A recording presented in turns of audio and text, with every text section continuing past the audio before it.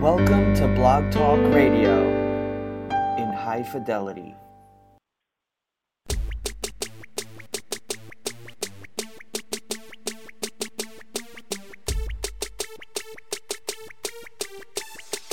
In much less detail, the podcast, where we cut through the noise and give you your NFL breakdown in much less detail. Here are your hosts, Jay and Dre. Y'all know what time it is. Time for Much Less Detail, the podcast. Here with you live on a Friday night, December the 1st, 2017. I'm Dre, he's Jay. Yes, we are in December, last month of the football's regular season. We are winding it down, trying to get ready for the playoffs. Some of these teams fighting for spots. A lot of these teams are in prime position to lock up divisions, lock up playoff spots this weekend. And Jason, we got off to a rough start Thursday night for this week as the Washington Redskins go down hard to the Dallas Cowboys. 2 5-6 teams grinding it out, trying to stay relevant. What did you take away from that game? Well, I'm speechless about that game because nothing indicated at all that was going to happen. I mean, we saw the Dallas Cowboys completely fall apart in the absence of Ezekiel Elliott and Sean Lee, and their offensive line had kind of gone to crap, and the Redskins had moved the ball like we thought would be effectively enough, and they still did. But as we talked about and have pointed out many times about Kirk Cousins on previous shows, he just seems to find a way that he's just not able to complete the deal or lead his team and rally his team when it's like every time they need him the most, he comes up small, and he did it again. And he's gonna get big money because he looked at that offense yesterday for the Redskins and they moved the ball, but it was all empty yards. And then when they actually needed to convert into points, and that was a game, that was definitely a competitive game and competitive matchup well into the third quarter, there was still a chance for the Redskins, even down, only 17-7, and they'd get the ball to midfield and things would fall apart. That whole first drive down the field, Redskins marched down after, they traded a few punts back and forth. Redskins kind of got the upper hand on the field position. They drive down, and Cousins throws a pick in the red zone. And you just kind of had a feeling that it was going to be like that pretty much the whole game. You like that? You like that? No, we didn't like that. Fuck you. Yeah, I'll tell you who did like it. The Cowboys. He looked like he was playing for them. Man. Tough loss because I didn't think Dallas played all that great. Of course, you hear the talking heads in the media today. It's like, oh, the Cowboys are back. No, the Cowboys were the beneficiaries of the Redskins pretty much going, here you go, guys. We don't want to win this one. I don't know who's worse. Sometimes the media slurping the Cowboys or the Cowboys fans. Oh, my God. I had to hear it all day today. How about them Cowboys? Oh, shut up. You're 6-6. Shut up. God, it was frustrating because of losing a pick, which I always hate, and we both lost it. It was frustrating because, as you said, it didn't seem like the Cowboys were blowing them out. It felt like the Redskins were in it, even though they were down 17-0, because they weren't playing that much worse than the Cowboys. They just happened to be giving the ball to the Cowboys all the time. And this time it's not all on Kirk Cousins. Jamison Crowder just gifting balls left and right, whether it's off his fingertips for the interception or on special teams, whatever the case may be. And that's really frustrating because he had been playing so well the last few weeks. But that's the frustrating part, is that once Dallas gets the lead, now they can do what they actually do best, which is run block and just mow down people. And you saw them just open holes all over the place in the second half for Alfred Morris. And they don't get a chance to do that and take the pressure off of Dak Prescott, who's clearly feeling the pressure and not playing like he is supposed to be playing. Excuse me. They get to do that because of the turnovers and giving the Cowboys a lead and giving them a chance to build a lead. and your washing machine beeper goes off. That is the most festive washing machine, I tell you. Yeah. But that's what was so mad about, is that I think we both feel similar, is that Washington wasn't necessarily the much worse team last night. They just kept making the mistakes that gave the Cowboys a chance to capitalize and rely on their run game to sew it up at the end, which they would love to be able to do all the time. Yeah, it becomes that pick that you hate the most. The ones you hate losing are the ones where you lose the pick, but you still kind of feel like you were right. Those are the dangerous ones. We're like, you know what? Yeah, we had the Redskins and we lost, but damn it, I have a feeling if they played that game, 10 times, the Redskins would probably win it 8. And we just happened to get caught by the one where Kirk Cousins decided to get loose with the football and Jameson Crowder got loose with the football, and the Redskins, yeah, like I said, a lot of empty yards. The Dallas defense didn't suddenly improve. The Redskins were still doing what we expected them to do, but you looked up at the scoreboard and they're getting blown out at the end, even though you never really felt like you were watching a blowout. So it's kind of fruitless, the win to go to 6-6 for the Cowboys, if they cannot overcome the NFC South triumvirate of New Orleans, right, Carolina, and Atlanta. So plain and simple, do you see the Cowboys overcoming any of those three teams in the next 5 weeks? And I do believe we've left out the Cowboys. I believe the Falcons have a win over them too, if I'm not mistaken. Yeah, no, that was my question. Was, do you see it's the win for the Cowboys is fruitless if they can't overcome any of those three teams in the playoff race? So yeah, do you and like see the I Cowboys said, overcoming them? No, because I pointed out on a few shows, the last few shows, I've been talking about this sort of roadblock that the Falcons have over that last playoff spot, just because of the fact that they're going to force every single team that is in contention for that playoff spot to not only have a record as good as them, but a game better, because the Falcons have, the Cowboys, the Lions, the Packers, and the Seahawks all they have wins over them all. That's right. That's hard. That's hard to do. So you've got basically all the teams that are chasing that wild card spot, and one team going no, and you guys want to get in here. Not only do you have to be as good as us, you have to be better than us, and that's going to be a tough spot. I think Seattle, just on the virtue of the fact that they've already got that 7th win, could potentially get hot late like they can do very often. But I think it's going to be really hard for the Cowboys, the Packers, the Lions, any of those types of teams. If they have any playoff aspirations, they're probably going to have to come damn close to winning out, because you got to figure they got to get to 10, right? You almost have to figure they need 10 to sort of jump ahead, considering they're facing teams with 7 and 8 wins already. Right. I can't imagine either one of the Panthers, Falcons, or Saints collapsing enough to let the Cowboys into to the playoff picture. No, the only thing that helps those teams is that NFC South still has to play itself a lot.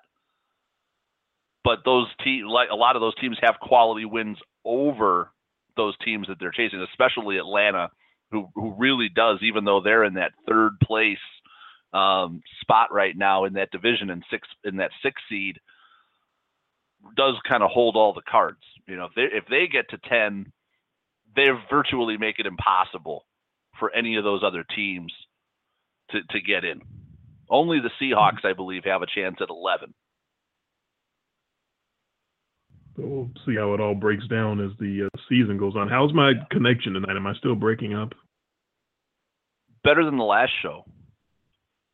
Okay. I went back. I listened to the last show, and it was inconsistent. You were like crisp for a while, and you broke up for a while, and in the after show, you had a few instances where it just didn't like you at all. Mm-hmm. I finally emptied the entire D drive on my computer, the recovery drive. So that's not going to be the issue anymore. If I'm still breaking up, it's something else. Like I said, it may be the cord to the hard wire might be old and maybe needs to be replaced. That might be my next step, but it won't be the drive being filled up and chopping me up anymore. That's not an excuse. So that's finished. Could just be your internet provider. I'll tell you, we have could also be the case. Yeah, we have Charter Spectrum, and they just go out randomly like all the time. That's so frustrating. I have this Xfinity. They're supposed to be really good, I thought. Maybe not. Maybe it's not as quality as I was hoping it is. But I don't know. So far, so good.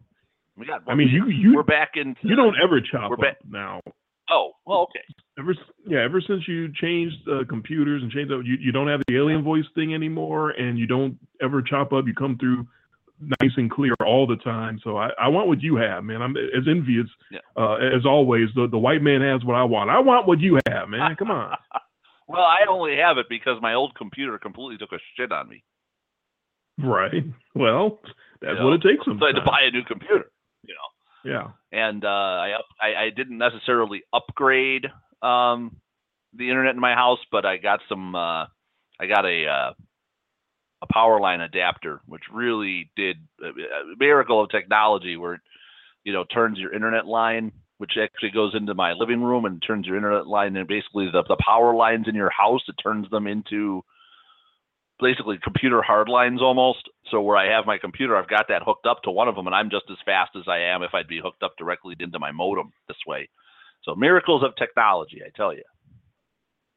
We're going to have to discuss these miracles and help me get a little more consistent, because this nice, beautiful microphone isn't doing any good if my voice is always chopping up, and that doesn't really help me, Yeah, I've kind of been going back and forth between being on the headset and being on the open mic on the desktop mic. Tonight I'm on the headset. Excuse me. I'm too tired to lean forward and talk into the mic. I've had a really long week. I hear you. Believe me, I understand. So I finally have a day off tomorrow, and that's why we're doing the show tonight. Thought I was going to be okay doing it tomorrow night, and then my wife's like, you have a Saturday off. Let's why don't we go out? We'll do some. We made some plans. We're going out tomorrow night. So you were gracious enough to have us do the show tonight. So I know I'm sure you're ill prepared unless you've crammed. It's not even ill prepared. It's that there's 15 more games this week to get to, and what I have to do is stop myself from spewing all the information that I've crammed, because otherwise we'll completely run out of time. And so that's my big thing, is trying to be concise with my words. I'm still working on that. And that's the thing I was just about to say before we got into this is, boy, we always are in for a rude awakening when we end the bye weeks, because instead of 12 games or 11 games, now we have to talk about 15 games in basically 45 minutes. I just got to be smarter. Some of these games don't deserve more than 30 seconds, honestly. So that's just, I get you there. But you got to get the geniusness in. Right. I got to try to make it seem like I know what I'm talking about, which is everybody should know by now is bullshit. We never got a chance to figure out highlight games, but a couple of them are obvious. So I think there's 3 obvious highlight games this week. I don't know if you disagree with me, but Minnesota, Atlanta, Carolina, New Orleans, and Philly, Seattle probably jump off as the most likely ones. I don't know if you had like a dark horse pick there. Or... That's fine by me. Depending on how you feel about the Bills, some would say New England and Buffalo, but no, that was Brady 27-3 or 26-3 lifetime against the Bills. Yeah. Not that doesn't the Bills. That doesn't mean we're picking them, but I just don't know if that's highlight material there. No, we'll go with 3. We probably need the time anyway to get into the other ones. Yeah. So I'm good. Okay, right. So you're definitely on board with those 3, though. So it wasn't like you wanted to take one of those 3 out and put in the Patriots and the Bills. No. Those 3 are definitely the ones. Although, some would say Seattle is kind of flagging, and maybe they're something to worry about as well. But that's something we can get into for that pick as we get closer to that particular pick. We have a guest on the line. Quickly before we get to our picks, area code 248. You're on In Much Less Detail, the podcast. Please state your name, where you're from, and what's on your mind tonight. Oh, how you doing? This is a Star Child from the Motor City. Star Child in Motown. All right. Yeah, from the days of Parliament Funkadelics in the 1970s. But I just decided to call in and talk a little sports to see. I believe, if I'm not mistaken, it's a New York sports show. So I don't know if you just talk exclusively about the Giants or New York teams. I'm not sure. Now that guest number will fool you because that's a New York number, but it's actually not a New York show. We're talking about all NFL. We span the whole country. We don't have any discriminations at all. I'm from Memphis, and my co-host Jason is up there in Wisconsin, so we got everything covered.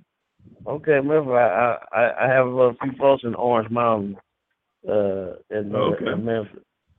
So yeah, I spent a little time Beale Street, and Memphis pulled pork shoulder sandwich and hot bologna sandwich. So I'm familiar with that. I hear you.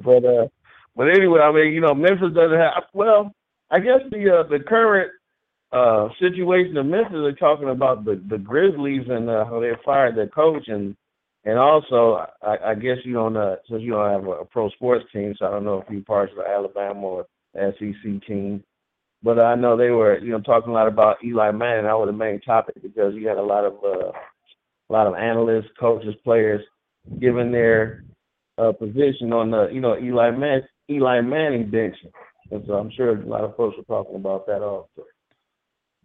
Oh yeah, you got any thoughts on that?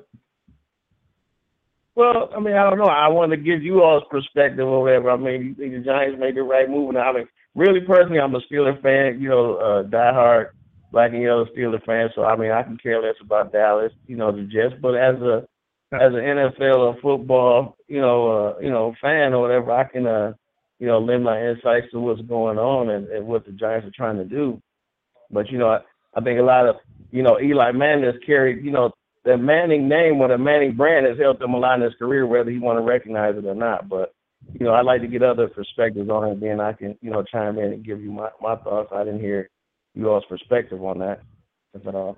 I'll go on record here and say that the Giants are idiots. The coach is trying to get fired. Seriously, he's like the suicide by cop guy. He's the guy who runs out, and the cops drive up. He's the guy who runs out and points the gun at him, hoping that they'll shoot him because he just knows he's done. And that's what Ben McAdoo is doing right now. It's like it's his cry for help. Like, please fire me. Look, I'm gonna bench our two-time Super Bowl quarterback. Please, somebody just jump up and fire me. They're not. They don't want to know what Geno Smith is gonna do.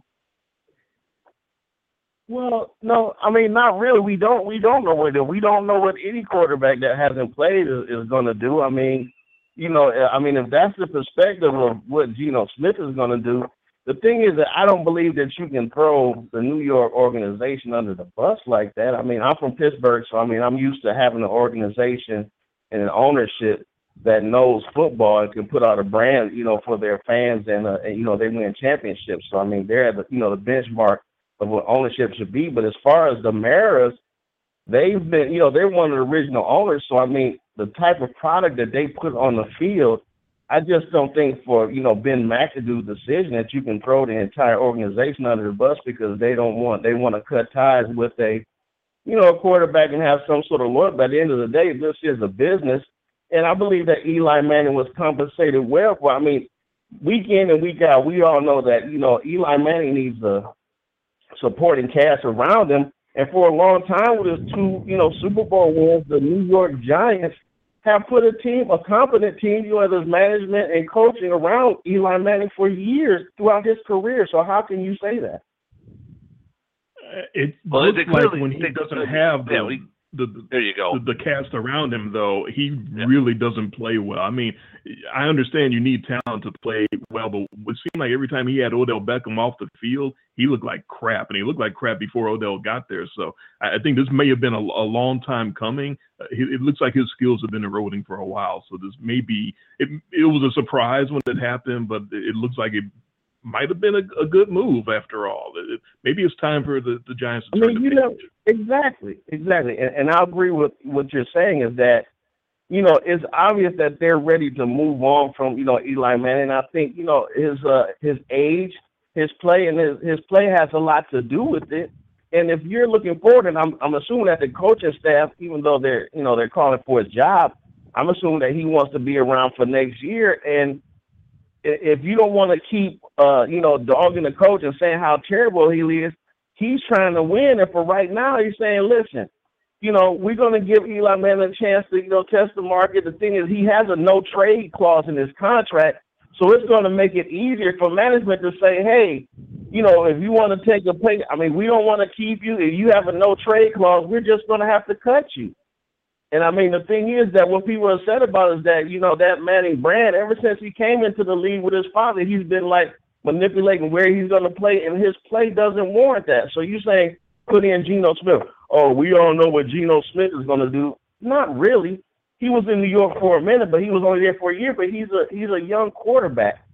So if you're not all in on his development wherever he's been, people say, well, we know what Geno Smith is going to do. Well, no, not really, because last year Jared Goff looked crazy, and when he put a coaching staff and a team around him, even I had my doubts about it. But now when I look on the film, I'm like, man, this boy, this guy can really play football. So you can't throw Geno Smith under the bus because he's a young quarterback.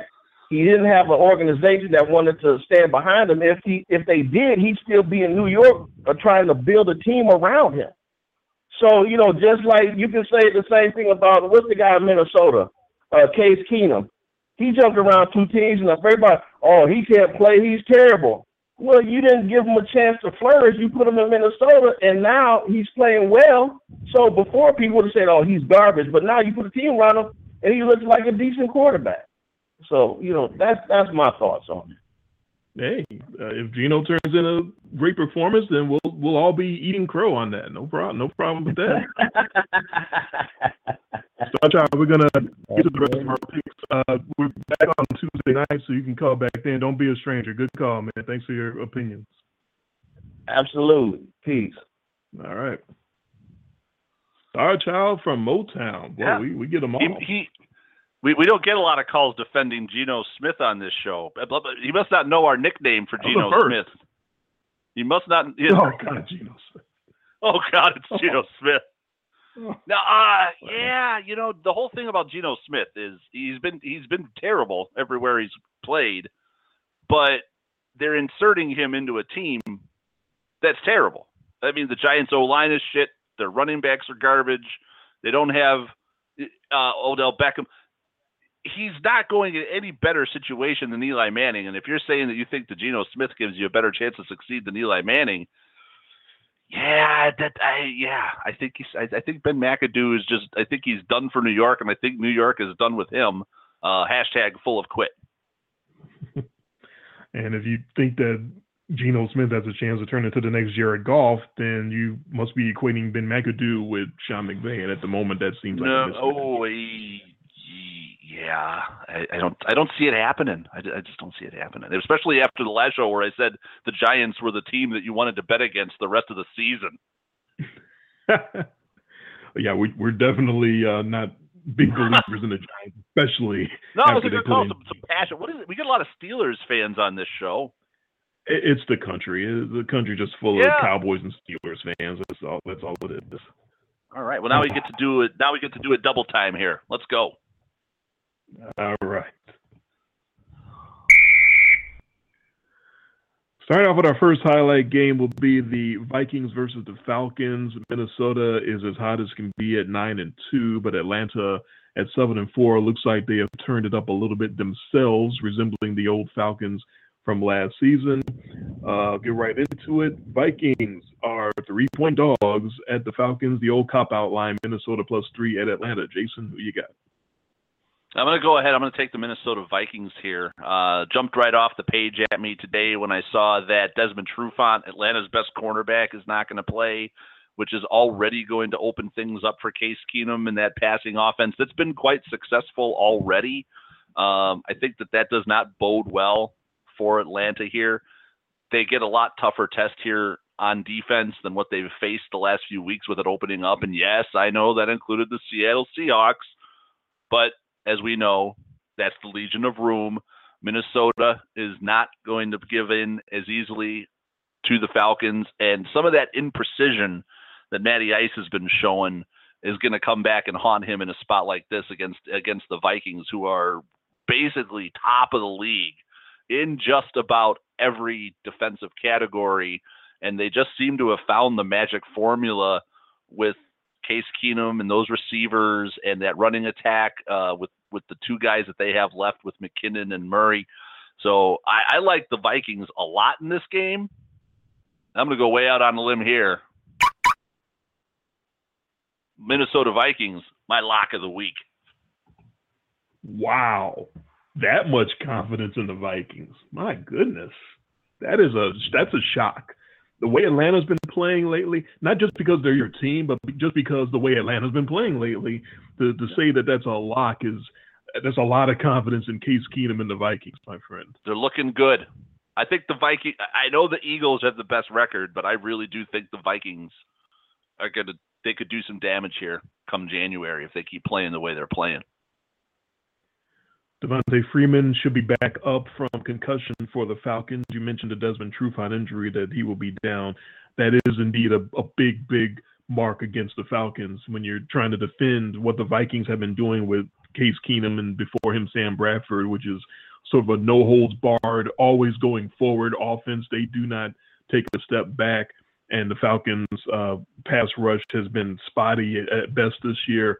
So I don't know if they're going to be able to make them take a step back. I came into this pick just a couple of hours ago completely open and completely split down the middle. I wasn't even leaning one way or another, Minnesota or Atlanta. So this is a very, very difficult pick for me, which is partially why I say I'm shocked that you locked it in, that you have that much confidence. I had no idea which way I was going. I'm basically breaking it down to which team is going to better protect their quarterback from the heat coming after them, because it's going to be two quarterbacks that are just riding high, and will one of them have their bubble burst, Case Keenum or Matt Ryan? If they do, it's going to be because the other team got after them. So who's protecting whom better? By a small margin, it's the Vikings. They've allowed 12 sacks this season. Atlanta's allowed 16. So certainly not with a lot of confidence, but by that kind of small margin, probably about a 3-point victory, I will agree with you and take the Vikings to win the game. But Atlanta, the way they're playing, should scare anybody. The way that offense is looking, if Julio Jones wants to go off and have another 250-yard day, who's to say that the Vikings are going to have what it takes to stop him? As you mentioned on the last show, Julio Jones is better athletically than any other defensive back that he matches up against every single Sunday. And if the Falcons want to trust in that and just use him at the risk of wearing him out, which of course is always the risk, but if they want to go to him, they can ride him. They could ride Julio Jones. They can make him the MVP of the league if they wanted to go that route. But they've never seemed inclined to do that. Julio will have several hot games here and there during the course of a year, but they'll also have several games where he almost feels like a decoy, and it feels like they're trying to work off of him to get other guys open. So I think the Vikings have enough in their secondary to not shut down Julio Jones, because nobody can do that, but to sort of tamp down the Atlanta offense as a whole. And I think the Vikings are just going to keep moving forward with that offense that no one seems to be able to stop them from doing what they want to do. So I will agree with you and take the Vikings. Yeah, see, based on my track record with the locks this year, by taking the Vikings as the lock, I've guaranteed my team, the Falcons, to win the game. Well, there may be that. Whoa, hello. On to our second highlight game. Yeah, I thought it didn't catch the first time, so I did it again. I guess it did catch. On to our second highlight game, the Carolina Panthers and the New Orleans Saints in that mixed up NFC South. And one of these teams will jump ahead and take the lead in that division. Will it be the Panthers? Will it be the Saints? They're both 8-3. Carolina is an impressive 5-1 on the road this year. New Orleans is 4-1 at home, which is also impressive. For many, it may come down to Marshawn Lattimore. We talked about him a little bit on the last pick show when it was the Saints versus the Rams, and we agreed that him missing from that secondary would be a big hurt to the Saints and allow the Rams to do what they wanted to do, and that's what happened. And he's not ruled out of this one against the Panthers. He's very iffy. Trying to read the tea leaves, it really is hard to say that he's going to definitely come back. And even if he does come back from his ankle injury, how effective will he be? Nobody seems to know for sure. On the Carolina side, it'll be Greg Olsen trying again to get on the field. He came back from his foot injury last week and immediately hurt his foot again. He's going to get out there and give it another try. Charles Johnson, defensive end, gets a 4-game rip for performance-enhancing drugs, so he will be missing. That may play a big role in trying to stop Drew Brees. This line is not a cop-out line. The Saints are still getting the love despite the beatdown that the Rams gave them last week. Carolina is 5.5-point underdogs at New Orleans. It's a lot of points. It's understandable because of how inconsistent Cam Newton and the Panthers can be. And it's also understandable because of the fact that the Panthers seem to be trying things completely different from what they were trying before. Now with moving Kelvin Benjamin along to Buffalo, they're going after things on the ground almost exclusively. Their run offense is trending way up, and it's almost all because of Cam Newton. And that's always dangerous when your quarterback is spurring on your rushing offense. And their passing offense is, of course, trending way down because who the hell is he throwing to now? He's running out of weapons. But that's what they're doing. They're running first and pass second, and they're 8-3, so it's hard to argue with the results. It just looks ugly as hell. New Orleans, of course, we know what they're doing. They're running to set up the pass, and they're having very, very big-time success with both. They're, as I talked about on the last show, they're third in running and they're second in pass, and I don't know the last time a team finished top 3 rushing and passing. That is some sort of prolific offense. Of course, the Saints' problem is that defense, and when they're not playing 100%, they're completely down the tubes. They're either way up or way down, and way down to the Rams. So this time, you're thinking about he might be coming back, he might not, and if he comes back, how good can he be? This is a rematch of Week 3 when the Saints went into Charlotte and beat the brakes off of the Panthers 34-13. They beat them so bad, Cam Newton had 3 interceptions, and he got benched during that game. And we were wondering, is he healthy? He had some off-season stuff. Did he come back too soon? Should he have taken the Andrew Luck way of coming back and maybe taking a little more time, which in Andrew Luck's case turned into way too much time and turned into the entire rest of the year. But soon after that, Cam Newton did start playing better football. So he might keep it going on Sunday. It's going to be one of the top matchups of the week to watch. That New Orleans D without Lattimore, that was pretty sad against the Rams. They didn't seem to be able to cover a soul. Kenny Vaccaro was caught in coverage a lot of times. Kenny Vaccaro doesn't ever need to be caught in coverage. He can come up and hit somebody in the hole, but he can't cover anybody in the passing game. So they want to avoid that as much as they can. And the thing about it is Carolina, the way they're doing things, need a weak coverage to have any success in the passing game. And with the Saints, it looks like they're going to get it. The Saints were a strong cover team for a good stretch there, but they're not right now. And I think that's going to make a difference in favor of the Panthers. I actually like the Panthers to cover the spread. I actually like them to win this game in an upset going into New Orleans. Well, I'm definitely not going to agree with you on this one. I've got the New Orleans Saints. I think that it's one thing when we talk about Lattimore not being on the field against the Rams. It's a totally different thing when we talk about Lattimore not being on the field against a team that just can't throw the ball accurately, and that's the Carolina Panthers. And Cam Newton looks lost. He looked terrible against the Jets, a team that they probably should have lost to. Yeah, they've got the record, but like you said, they're definitely not winning games. They're not getting points for style, that's for sure.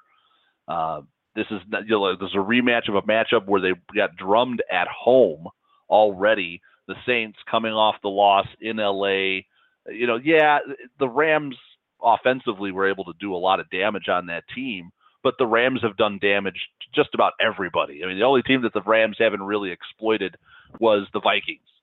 And the Vikings are one of the best defenses in the league. I think the Saints going back home, they get a little bit of the home cooking. They're in front of the home fans. The Panthers do not scare me at all offensively, plus the fact that they did end up trading their best wide receiver, which takes another weapon out of the arsenal. So the weakness of that Saints defense is going to be in the passing game, and I don't know if Cam Newton is either healthy enough or accurate enough or what it is with him right now. It's just in a funk. I don't think that offense is going to be able to take advantage of what the Saints could potentially give them. I'm going to go ahead and disagree with you here and take the Saints, give the points. All right. That'll be a very fun one to go up against.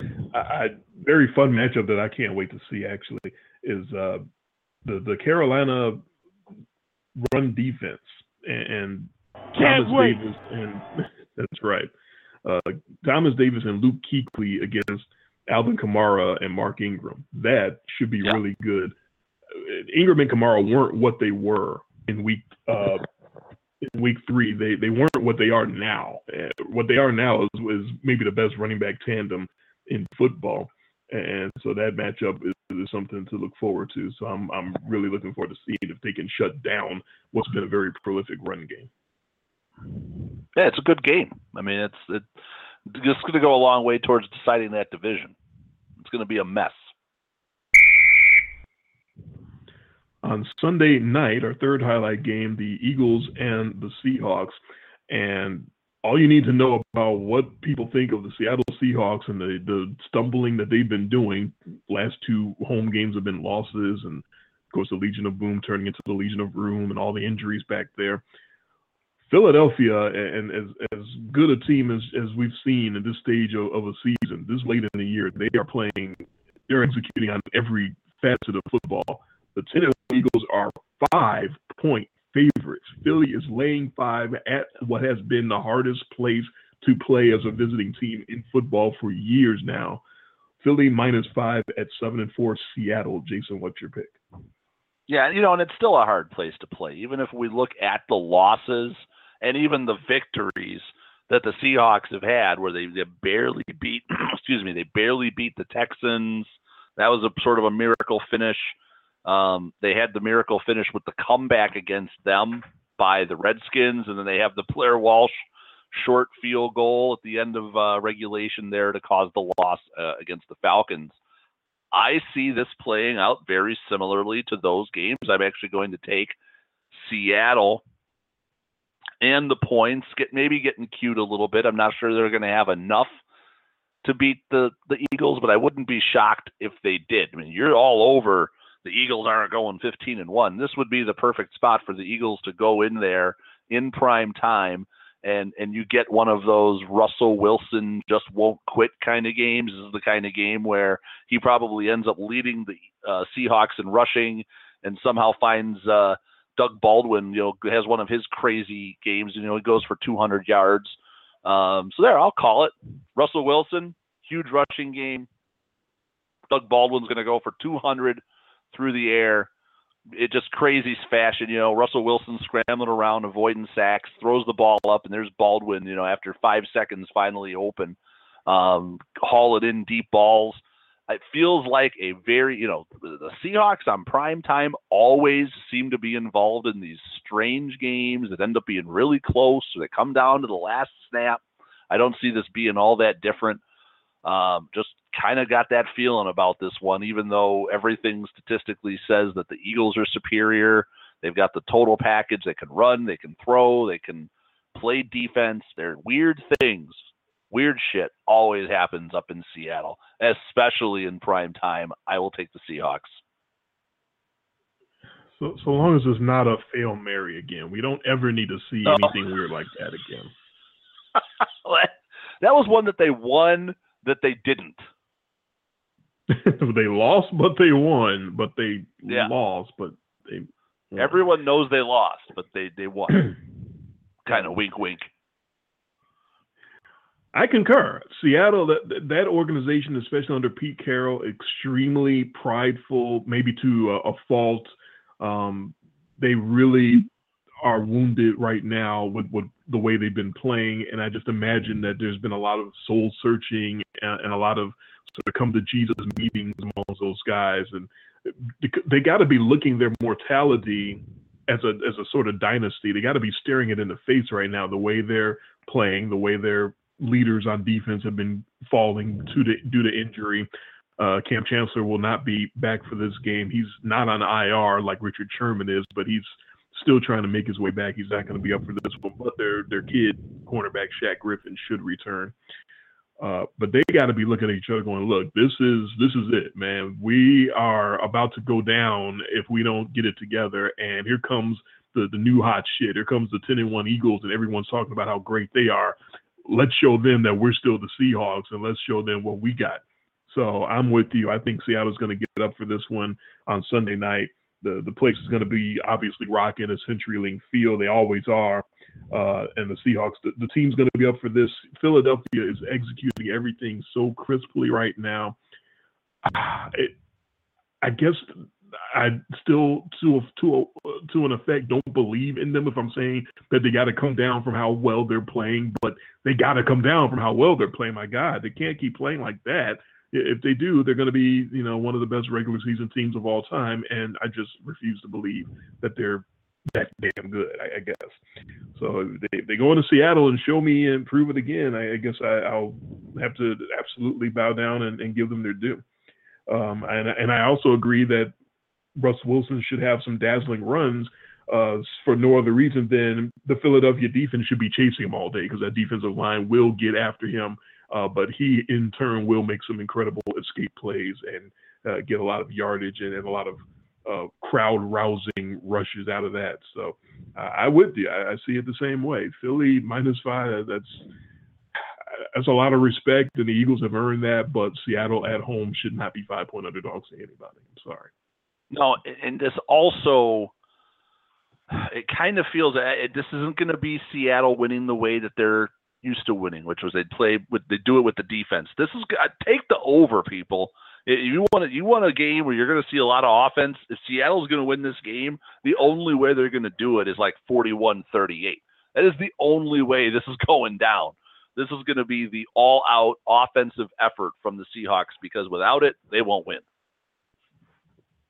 I agree with that too. Now it is time for. That time I hit it and waited for it and it didn't come. So I don't know what's going on. The board is betraying me tonight. Now for the rest of week 13 in the NFL in even less detail, and we got 18 minutes to get 13 games. Is that right? Holy shit. Green Bay and Tampa Bay in the Battle of the Bays, what used to be an NFC Central battle for those of us old enough to remember that. 4-7 Tampa gets Jameis Winston back, and they're still 2-point underdogs at Brett Hundley and the 5-6 Packers. Yeah, I'm still not buying it. Even though the Packers hung around on the Steelers last week, everybody hangs around on the Steelers, especially if they suck, because the Steelers love to play down to the level of their competition. I'm going to take Tampa Bay here. I don't trust the Packers at all. I don't want to say I trust them, but I sure trust them a hell of a lot than the Buccaneers, the way they're playing right now. You talk about a beat-up team. They already got 2 offensive starting linemen out for the year in Ali Marpet and DeMar Dotson. And there's just so many other star players beat up. That injury report, it reads like almost an all-pro team of guys that are just not going to play. They're not even that they're questionable. They're just not going to play. You know how I feel about Tampa being one of those teams that had to buy in week 1. Short. I am short on the Buccaneers, and I'm backing up my words for that team anyway, and I will take the Packers. Brett Hundley's been looking decent, but much better than when he first played. Indianapolis and Jacksonville, AFC South action. Indy at 3-8 are 9.5-point dogs at the 7-4 Jaguars. I'm starting to think we're getting the fade coming from the Jaguars here. These games are way too tight compared to where they were starting the season, and I think it's coming back to haunt them. Plus, the Colts don't get blown out by everybody. The Colts will be winning this game with probably 3 minutes left to go, and then find a way to lose. I'll take the Jags to not cover the number, that is. and you'll take the Colts with the points. Correct. Gotcha. Saxonville getting Jack Brisket once again. They got him in Week 7 at Indy, and they shut him out 27-0 with 10 sacks. And that was a game that they didn't even have Leonard Fournette. And we were wondering, well, how's Jacksonville going to do anything without Leonard Fournette running the ball for them? Well, T.J. Yeldon decided to rise from the dead and rush for about 22 on a touchdown that day. So they got Fournette back for this one. They can pretty much do anything they want against the Colts because that's how bad the Colts are. And I'm going to trust the Jaguars and give the 9.5, even though Jacksonville has been very inconsistent, maybe aren't deserving of the trust, but I will give the 9.5 and take the Jags. Kansas City and the Jets, speaking of not trustworthy, 6-5 Kansas City Chiefs, 6-5 and spiraling quickly, but they're not tanking like the Jets, so they're still favored. KC gives 3 points at the 4-7 Jets. Yeah, this almost falls into value pick territory based on the precipitous fall of the Kansas City Chiefs. If this game had been played at the height of their, 6-1 record, they'd probably be given 8 or 9. Just you'd expect with the crazy lines this year. I don't think that the Chiefs are that bad. I don't think they're going to New York and losing to both piece of crap New York teams. As this one hurts me. But I'm gonna take the Chiefs. I mean, I'm gonna go. Next show after the Chiefs lose this game, you can play the train going off the rails for me as I go over the cliff with the Kansas City Chiefs on this pick. But damn it, I'm taking them. Well, the whole franchise will be going over the cliff if they lose this one, right? I mean, you gotta bench Alex Smith if they lose this game. You got to. I mean, it becomes harder to resist that. I heard some podcasts, I think the Pro Football Focus podcast, I listen to several, so I lose track sometimes. Somebody else brought up the idea of putting Pat Mahomes in there. I'm not the only one. I'm not crazy. Well, I am crazy, but I'm not crazy for that particular thought. I agree. I think Kansas City is better than this, and I think they will turn it around against the Jets because the Jets aren't all that good, and they're only giving 3, so it should be all good. I completely agree with that. It still hurts making that pick. It's all good? You mean like the auto sales? No, not like that. No, not like the sad pasty face rapping guy that's trying to sell you cars. No, not like that, please. Detroit and Baltimore are 2 6-5 teams trying to stay alive and relevant in the playoff race, and you got the cop-out line for this one: Lions +3 at the Ravens.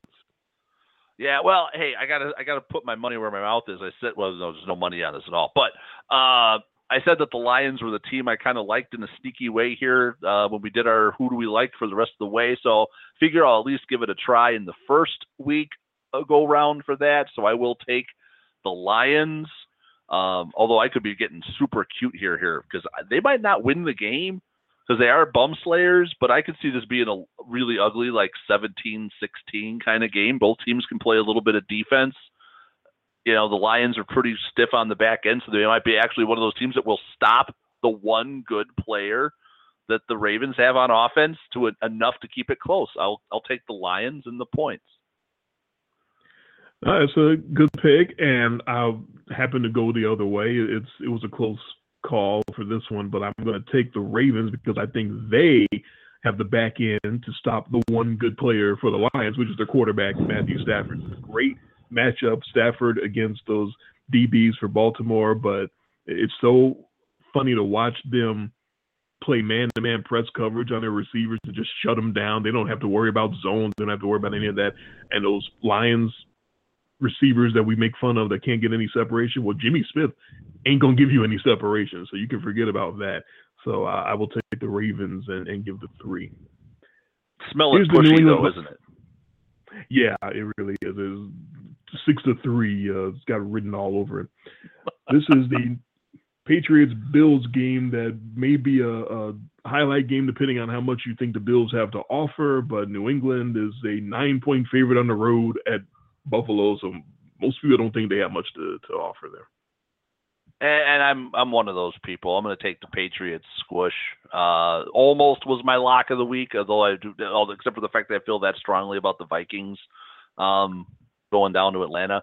The Patriots are going to put a number on the Bills here. Tom Brady has absolutely owned this franchise for his career. Tyrod Taylor was a nice story coming back, but it's still a dumpster fire of an organization and a coaching staff right now. They're also playing a team that's not the collapsing Kansas City Chiefs. So I'm going to take the Patriots here. You know how much I can't stand the Patriots. You know how much I hate that defense. I'm hoping that maybe the Buffalo Bills rally around Tyrod Taylor and rally around their organization and their coach and maybe play up to their level because the Patriots are in town and they need to play up to their level if they want to have a chance. I don't know. I got the Bills with the points. I don't feel great about it. Let's just put it that way. Chicago versus San Francisco in a game no one should feel good about because the combined records are 4-18. San Francisco with Janine Garofalo at 1-10 are cop-out line 3-point dogs at the 3-8 Chicago Bears. Although I do like Jimmy Garoppolo, and I think he is going to be a quality starter in the league for the San Francisco 49ers, I just don't think it's going to be in this game. I think that the Bears can play some defense, and they do match up pretty well. Where this could be one of those Mitch Trubisky goes 4 for 7 kind of games, and the Bears just run the ball all over the field, up and down the San Francisco 49ers, and just play the game of keep away. And that defense for the Bears is good enough. They seem to make a lot of their big plays at home. I could see a pick six or a strip sack, touchdown, scoop and a score type situation. Not a good spot for Jimmy Garoppolo to make his first start. This is not a pushover team in the Bears, even though their record indicates that they are. They will be stout, and I'm going to take the Bears and give the 3. Yeah, we were talking about the Bears before the season began. This is about the only thing they can do is play some solid defenses. But they can run as well with Jordan Howard. But last week the Eagles just completely shut all that down. Maybe he comes back extra angry because he didn't really get any work last week. He should be nice and fresh, right? I want to take a moment before picking Chicago against my better judgment to once again slag on John Fox, the head coach, who's going to be fired at the end of the year, and it can't be a moment too soon. They cut Trey McBride, and apparently John Fox wasn't on board with that or didn't know anything about it or whatever, because when they asked him about it, his quote was, I never heard a coach say this about his organization, quote, "We don't know exactly what we're doing," unquote. That's your own team you're saying that about? What the fuck, man? Again, John Fox is a politician. He cares about himself. He doesn't care about anything but his own bottom line. Trey McBride is not a great player. He looked competent at times. So I can understand some frustration over him just getting cut. Maybe there's something behind that. There may have been an argument or a fight in the hallway I was reading between him and another player. But you don't throw your organization and your GM, Ryan Pace, you don't throw him under the bus like that. We don't know what we're doing. What? Who says that about their own team and their own GM? Cannot stand that guy. Anyway, I'm still taking the Bears. I'm still giving the 3 because defense is what they're supposed to be the best at. The best coach on that staff is not the head coach. It's the defensive coordinator, Vic Fangio. And I think you'll have some things drawn up for Mr. Garofalo and a few surprises for him. At least I'm hoping so. Houston Texans and the Tennessee Titans in what would have been a really good matchup back when Deshaun Watson was active. Actually, he made it a blowout back when he was active. This is a rematch of a game from Week 4, and Houston at home won 57-14 behind 4 touchdowns from Deshaun Watson passing and another one rushing because 4 passing wasn't enough. Of course, this is Tom Savage, not Deshaun Watson, so therefore Houston is a 7-point underdog at Tennessee. If the Titans are going to get their shit together, they've really got to start winning some games and looking convincing. I don't think they've had a convincing, but they're right there still, and they're most likely destined and ticketed for the playoffs here. I think if we keep waiting for them to start, I think this has got to be the spot. If they can't get it done here, I'm going to start really losing a lot of faith in the Titans as a force getting into December here. I'm going to take the Titans and give the points and hate it every second of the day. I know, right? Hello, come on, Titans, we're waiting. This better be a squish if they want to have any hopes of contending for that division title. If they want to catch the Jaguars, they got to start playing like they're a better team than the Jaguars, which they right now arguably are certainly not. But yeah, I completely agree. Do you want to start playing better? Do you want to take out an opponent that's much weaker now? Do you want to get some revenge for week 4? Titans, are you listening? You remember week 4? You remember what they did to you? Embarrassed you. Bill O'Brien was not taking any prisoners. He was calling so many plays downfield on your ass, and he was already up 40 on you. He didn't care. And now he doesn't have his weapon. You want to remember to take some revenge? You better remember that and take some fucking revenge. You better blow them out almost as bad as they blew you out. The Titans can't get to 57 points. They don't have that kind of offense, but 34-6, something like that. You better do something like that if you want to have it making the playoffs this year.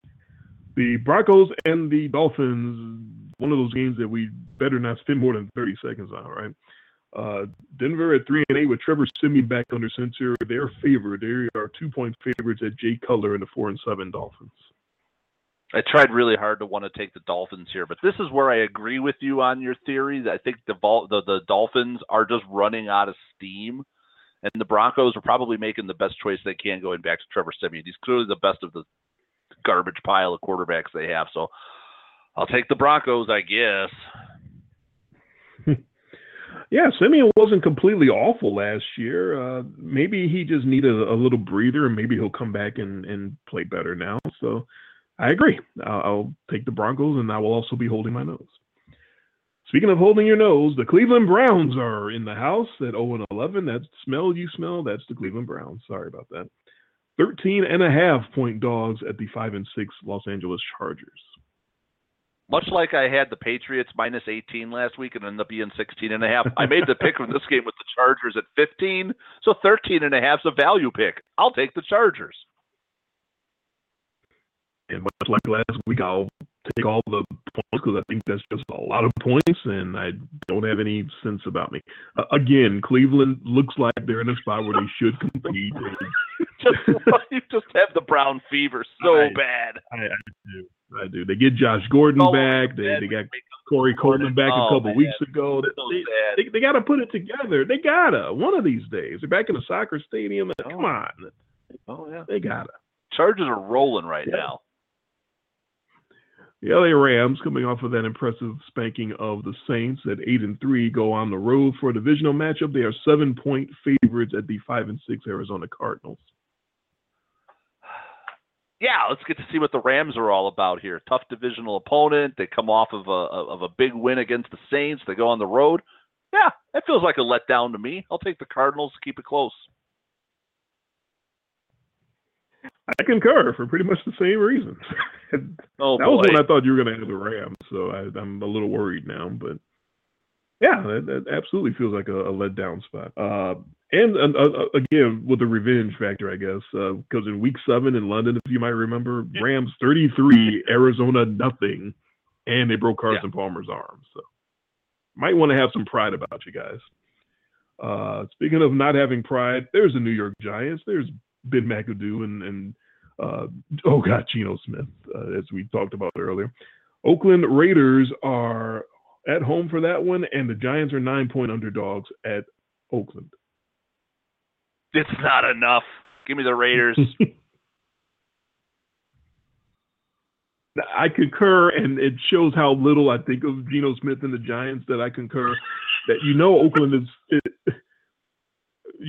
without their top 2 receivers, right? Michael Crabtree suspended. Amari Cooper's got a concussion. I don't know who the hell Derek Carr's going to be throwing at. Receivers are going to be their defensive backs. They will get their pick in this game, by the way. Oh, their first pick of the year. I think they got it last week, finally. Oh, okay. Well, they'll get a few more here. It's Geno Smith, for Christ's sake. And Monday night, the Steelers and the Bengals in what sometimes can be a blood war in that divisional matchup. Steelers are -5 at the Bengals. Well, Mike Tomlin's already got the Steelers ticketed for the AFC title game, so they better not let this one get away. Otherwise, he's going to be like the laughing stock of the league. So I'm going to take the Steelers on Monday night. always playing down their competition, but in this one, that feud with the Bengals and Vontaze Burfict, they're not going to let down in this one. They're going to be ready for the Bengals, and they're going to cover that number. I agree with that. More on our after show when we come back.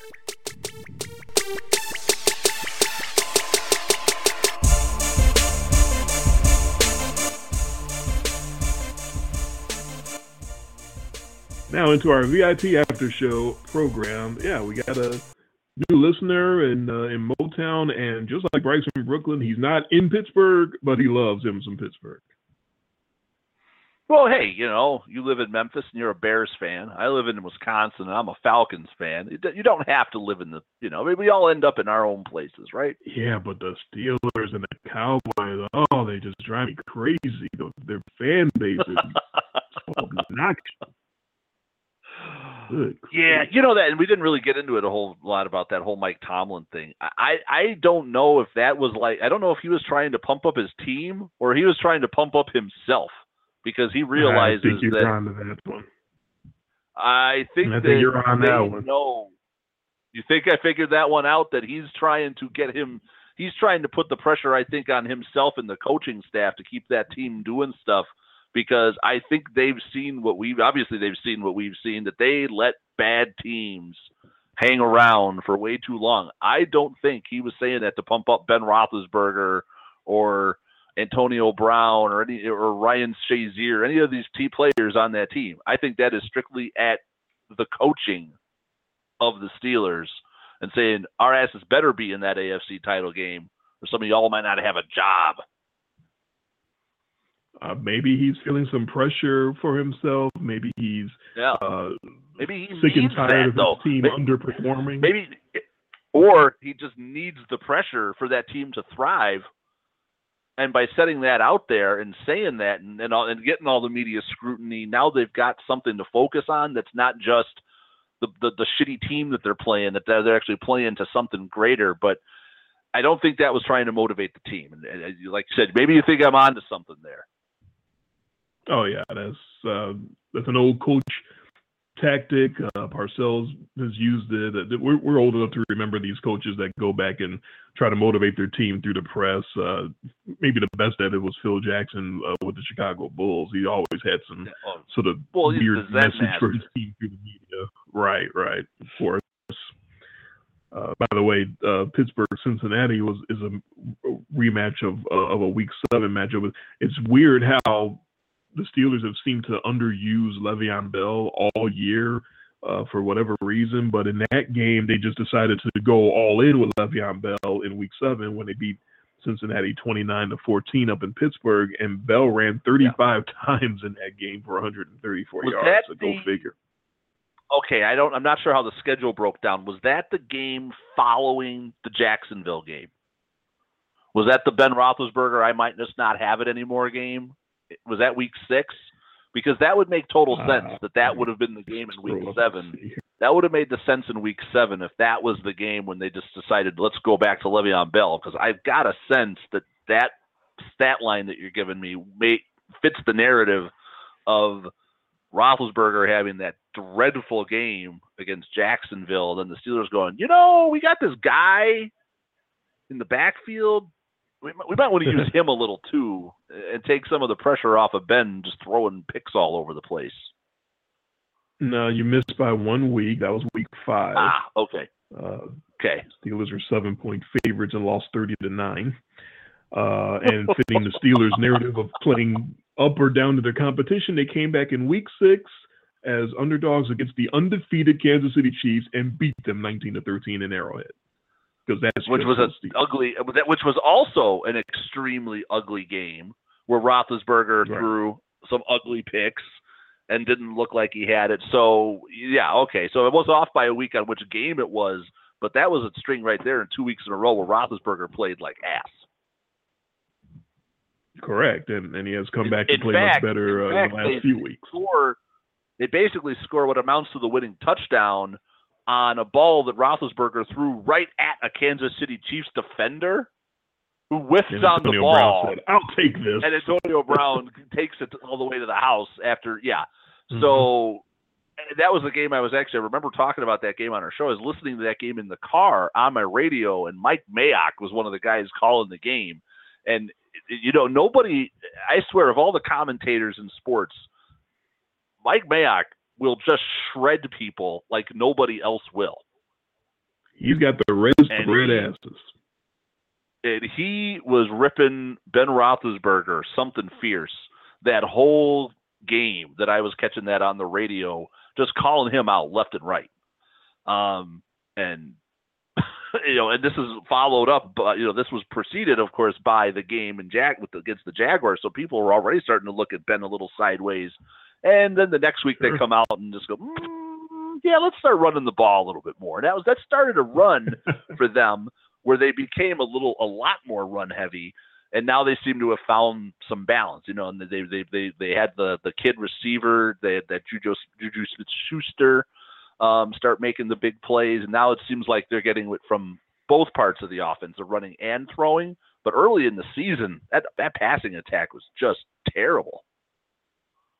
Yeah, they're one of the teams that I've been saying all year should be much better in the second half because clearly Ben and his targets were not on the same page. Right. So. Yeah, and so here they come with this little bit of extra. Again, this has got to be clearly a device, a coaching device. Mike Tomlin is not stupid. He did not say that without the full understanding of what he was saying. I don't think that was false bravado or anything like that.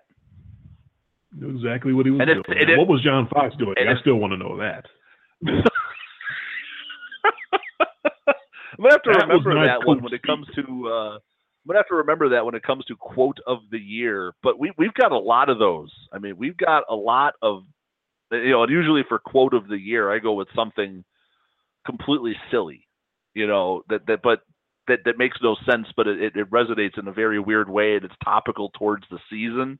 And with all the craziness that we've had this year, I'm sure I'm going to be able to mine quite a few ridiculous quotes. But that's right up there. We don't know what we're doing, pretty much, right there. That's a good one. Coach saying that about his own organization. I've never heard that before. I still want to hear a quote. I still haven't heard the quote from anybody yet, though, that says Geno Smith. We think Geno Smith gives us the best chance to win. All I keep hearing is this more mealy mouth bullshit, like the whole, well, we got to see what we've got. Huh? No, you don't. No, you so really it's not don't. So what you're telling me is it's not about winning. It's about scouting mid-season. What? Who? What? I don't get it. I understand. Like it was the same. That's absolutely fine to me for a 3-8 team, or they're not even 3-8. They're 1 and something, or yeah. What are the Giants anyway? 2-9. I'm sorry, not 3-8. That's absolutely fine for a 2-9 team to say that we're scouting and we're looking to the future. Geno Smith's not the future. That's bullshit. That part of it is bullshit. If you had a kid that you had some confidence in, that's fine. But Geno Smith is not the answer. It's the same reason why I didn't understand. Child, but well, he's impassioned. But we really do know. Maybe he's a big Geno Smith fan. It's a bucket of shit. He's a big Geno Smith fan, I guess. Oh God, Geno Smith. But Star Child must be new to our show. Not, it hasn't followed the whole, sort of 5-year history of the show, and heard the absolute shredding that we give to Geno Smith every time he steps on the field. Happy to have you as a listener, though. Welcome, Star Child. Don't be a stranger. I mean, I seem to remember a co-host. I seem to remember a certain co-host of mine who I believe one season just said he was going to pick against Geno Smith every time he started. Because he was that bad. Oh, man. He was. Oh, he was. The memories of him in that green Jets uniform, that was just the most awful football you could imagine. Just awful. Sometimes, these guys that get drafted, they just don't have it. I think Geno Smith just doesn't have it. And if he didn't have it with the Jets, I believe did he also play with the Bills? Where else did he go? Oh, he played for somebody else. I know he got snaps with somebody else in between the Jets and where he is now. Did he get any start? But or was he just backing up? He might have. He might have gotten some like injury snaps or something. But I'm curious about this. I'll have to look this. Now I'm on the Geno Smith page. Yeah, I beat you to it. Now I'm on the Geno Smith page, and I got to check out. I hope you don't get a virus or anything from that. 13 through 16, all Jets. So if he was with another organization, he didn't get to throw. Okay, so it must have been. Maybe I'm thinking that it was. Maybe it was all with the Jets, but maybe Fitzpatrick didn't play for a little bit, and then he had to come back. There was I remember he was like sort of like ousted, but then had to come back and like play at a spot, and it was like, it's Geno Smith. It's all going to go to shit. So. Yeah, maybe that's what I was thinking. You're thinking about October of last year. He came in for Fitzpatrick and tore his ACL, and that was the end of that. Oh, okay. Well, good job, Gino. Maybe they're just starting him so he gets hurt, and then they'll have to go to Davis Webb. See, I just have a problem. I understand the Giants are dog shit this year, and they haven't lived up to any expectations. But if you're going to run your quarterback out of town, I know you're trying to win ball games and it's a business, but you got to at least let him finish out the string on his own terms and then cut bait and be done with them. Playing these other two guys for these last 5 weeks, this is not going to propel your franchise. It's not going to do anything. It might help your draft status because you probably lose most of these games. But that's about it. And you were going to lose most of these games with Eli anyways.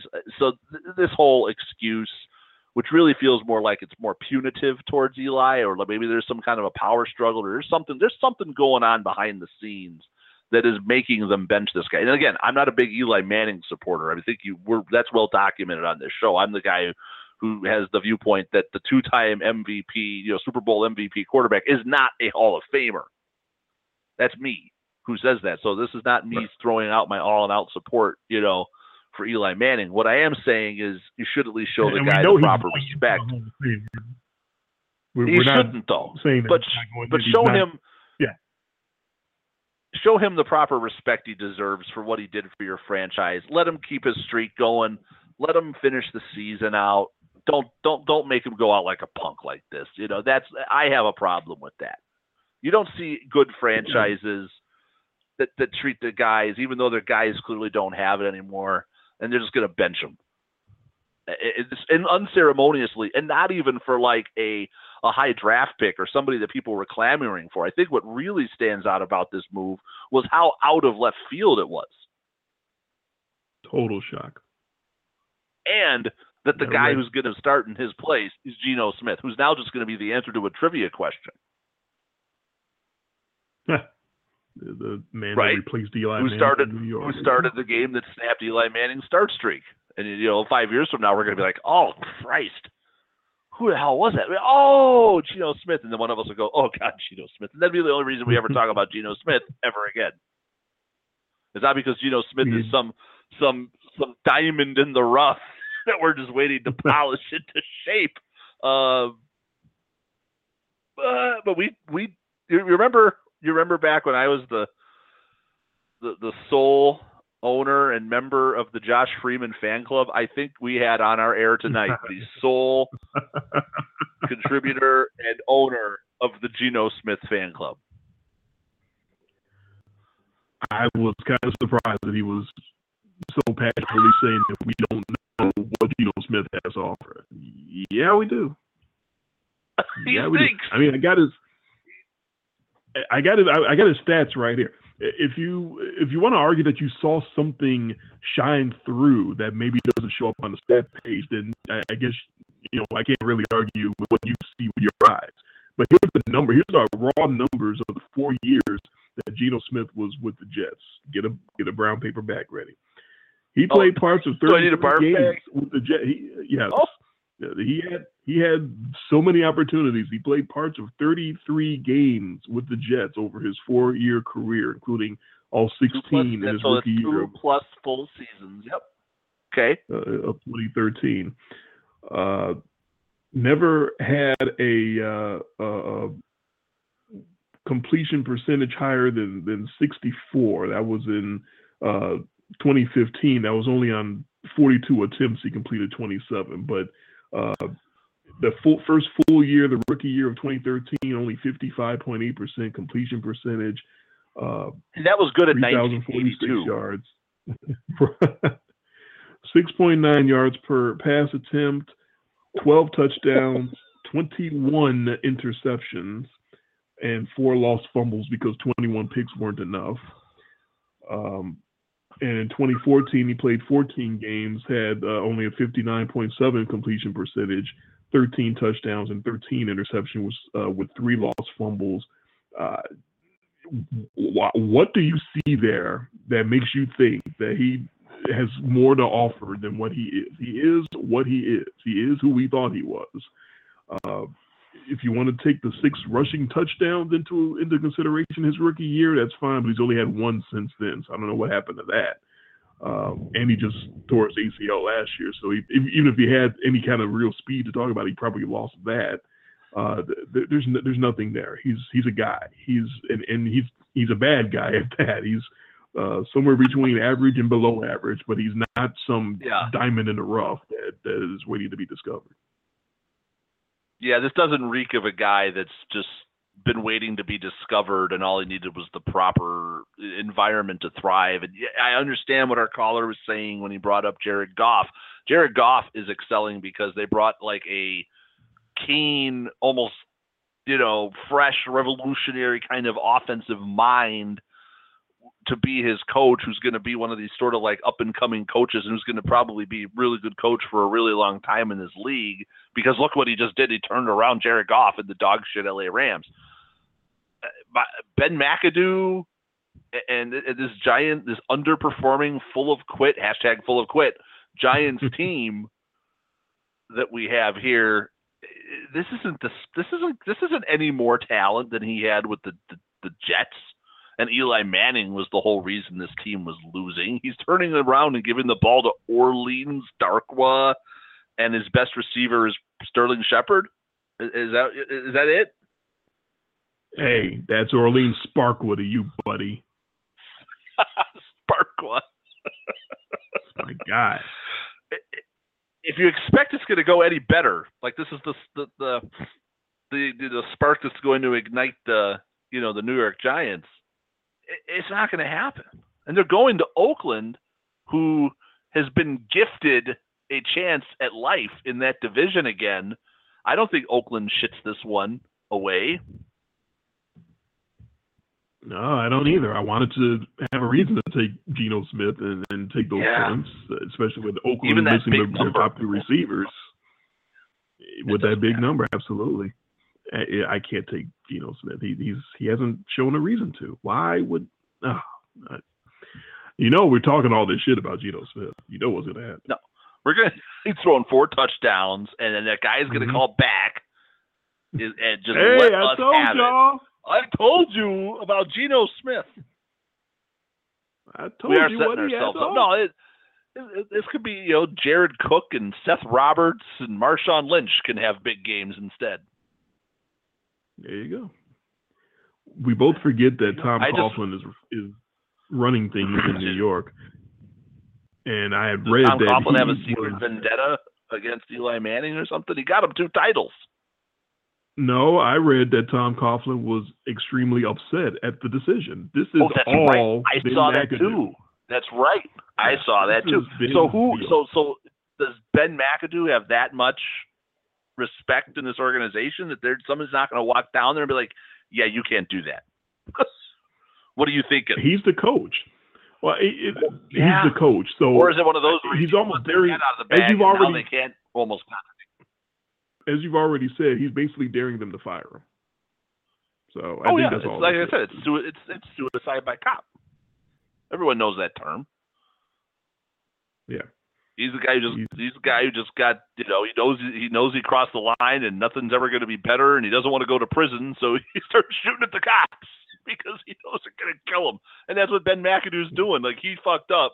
He knows that he can't get out of trouble.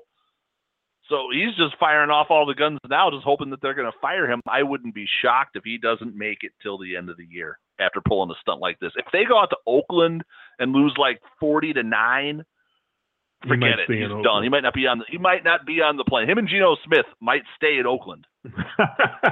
Both of y'all stay here. Don't even get on the plane. Don't worry. Don't worry, guys. We got this. The plane's overweight.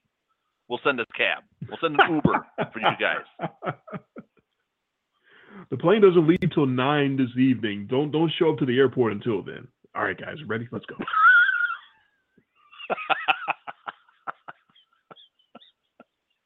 That was about 10 more minutes than I expected to spend on the Giants tonight.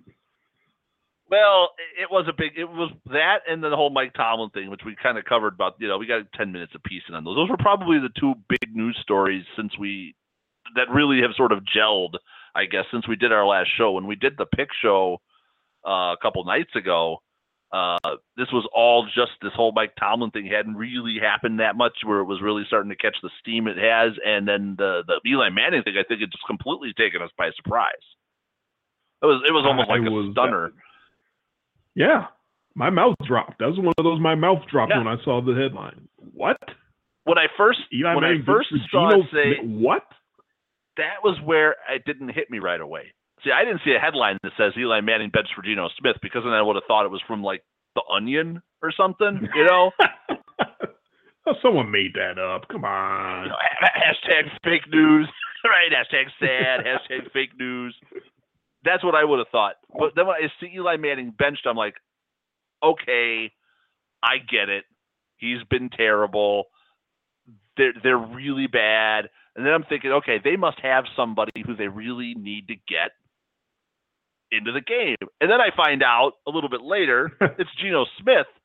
And I was like, no, it can't be. Is there a different Geno Smith that they drafted, who's like really high? Nope, it's that Geno Smith. And then I was like, this makes absolutely no sense. None. Zero. No hot shot kid. No first round draft pick. Nope. Yeah. And then I find out that Geno Smith is looking at. They're looking at just starting Geno Smith for a game so that they can get this other guy reps. And I'm like, oh, okay, who's this other guy? Oh, it's this Davis Webb. And by the way, he was kind of shitty in college. Oh, okay. And then oh, okay. Yeah, this even makes more sense now. Then I realized that Ben McAdoo is just a raging idiot, and he's trying to get fired. Yep, pretty much. And swinging his dick going, yep, I'm the coach. Yep. I knew what I want to do. I'm the coach. Then it made total sense. Then it comes to find out, I see the article come through today that this Davis Webb kid, right, has not taken any extra snaps than what he usually takes as the third string quarterback.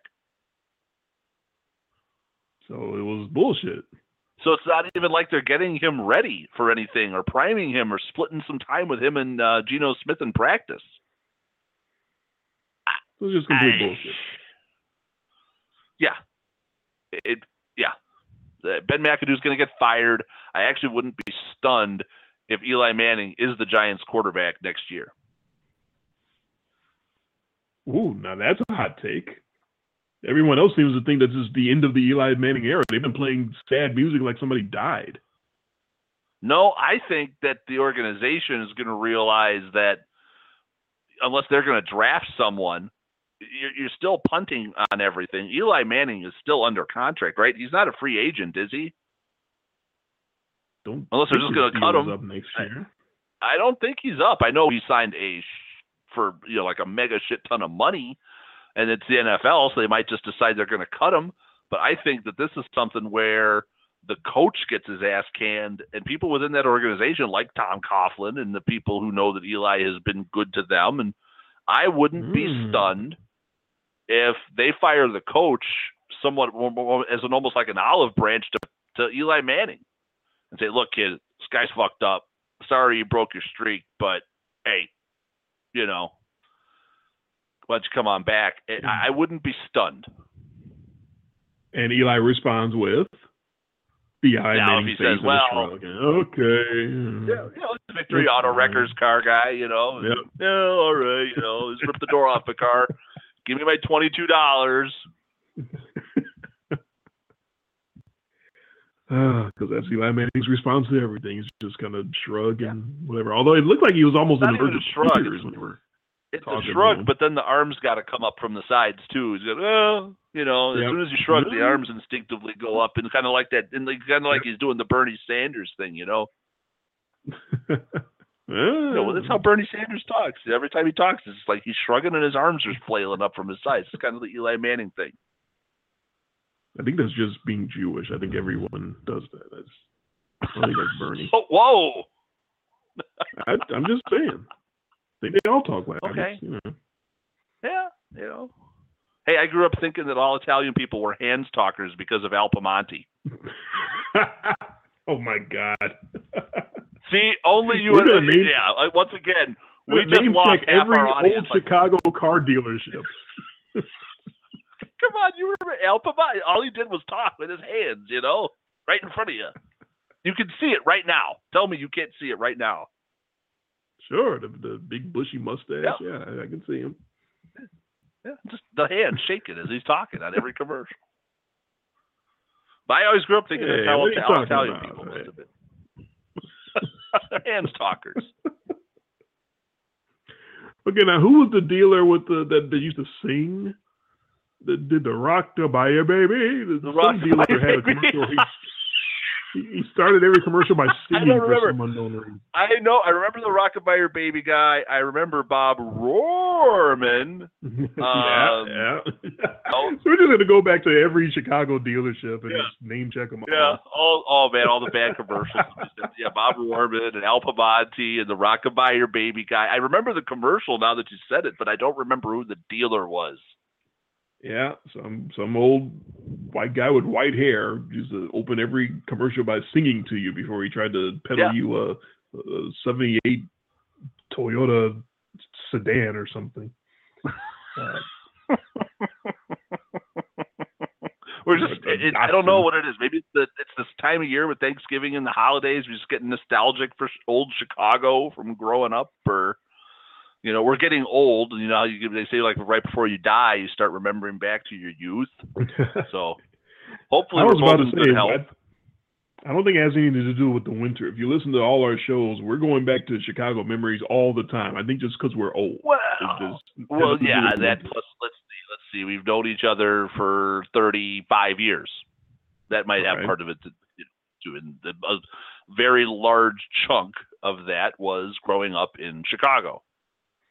Because in the springtime, we start calling back and remembering old baseball memories. We're just old. We remember old stuff because that's what we do. Yeah, I guess there's that. I guess there's that. But it was those wonder years, right? It was those formative years growing up. Oh, no. I thought you were going to start singing Bob Seger. No. Okay. No. Flashback to Fred Savage and Danica McKellar and all those guys. Why do I remember her name? I guess someone's had a crush on her. Secret crush? Creepy Sage Steele style crush? No, I didn't. I didn't have any chance to research Danica McKellar back in the Wonder years because we didn't have any internet, and I couldn't instantly call up who Danica McKellar was. But I'm sure I wondered a lot of times throughout my days, who is that girl that plays Winnie on the Wonder Years, and what is she doing these days? I wonder what she's doing.